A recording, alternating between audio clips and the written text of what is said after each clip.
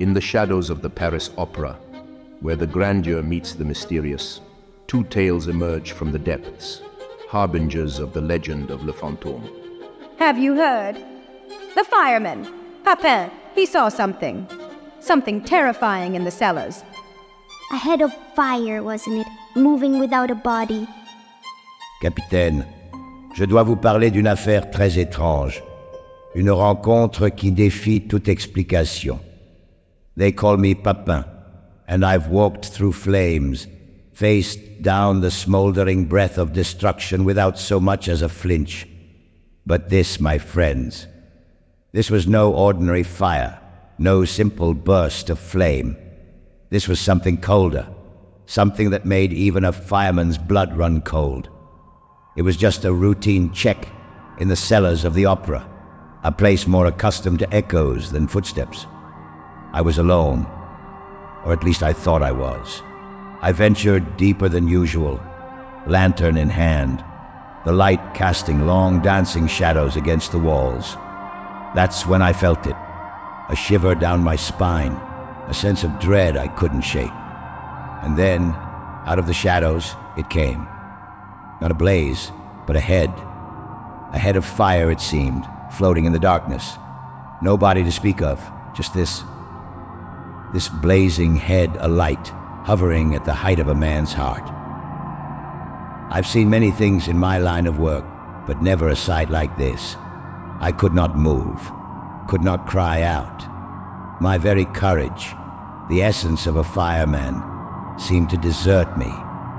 It was as if the flames themselves had taken form, a specter of fire come to mock the living. And as quickly as it appeared, it was gone, leaving nothing but the stench of cold embers and my own hammering heart. They say it was Le Fantôme, the ghost in the opera house, and I'm a man of logic, a man of reason. But what I saw that night, it defies reason, defies explanation. I stumbled back to the stage, words tangled in my throat, my very composure shaken to its core. So let them laugh, let them think it a trick of the light or a figment of the imagination. But I know what I saw, and I know what I felt. It was a warning, a message perhaps, that there are things in this world, in this very opera house, that are beyond our understanding, beyond our control. From that night on, I knew that the fires I fight are nothing compared to the fire that burns in the eyes of Le Fantôme, a flame that chills rather than sears, a flame that consumes not the flesh, but the soul. And in the labyrinth beneath the stage, another tale whispers through the corridors. And what of Joseph Bouquet? Didn't he see the ghost? I remember when he recounted it to us, how he gathered the ballet girls together. Venez, asseyez-vous avec moi, mes enfants, et je vous raconterai l'histoire. Listen well, for the account I must relay is as true as it is chilling.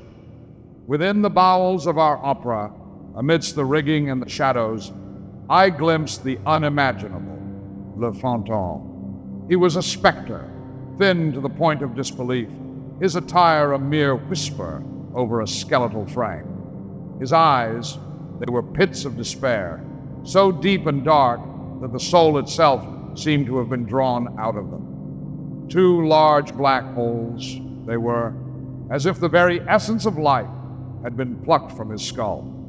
And his skin, oh, it was stretched, ghastly and tight, not the milky pallor of the living, but a grotesque, jaundiced yellow.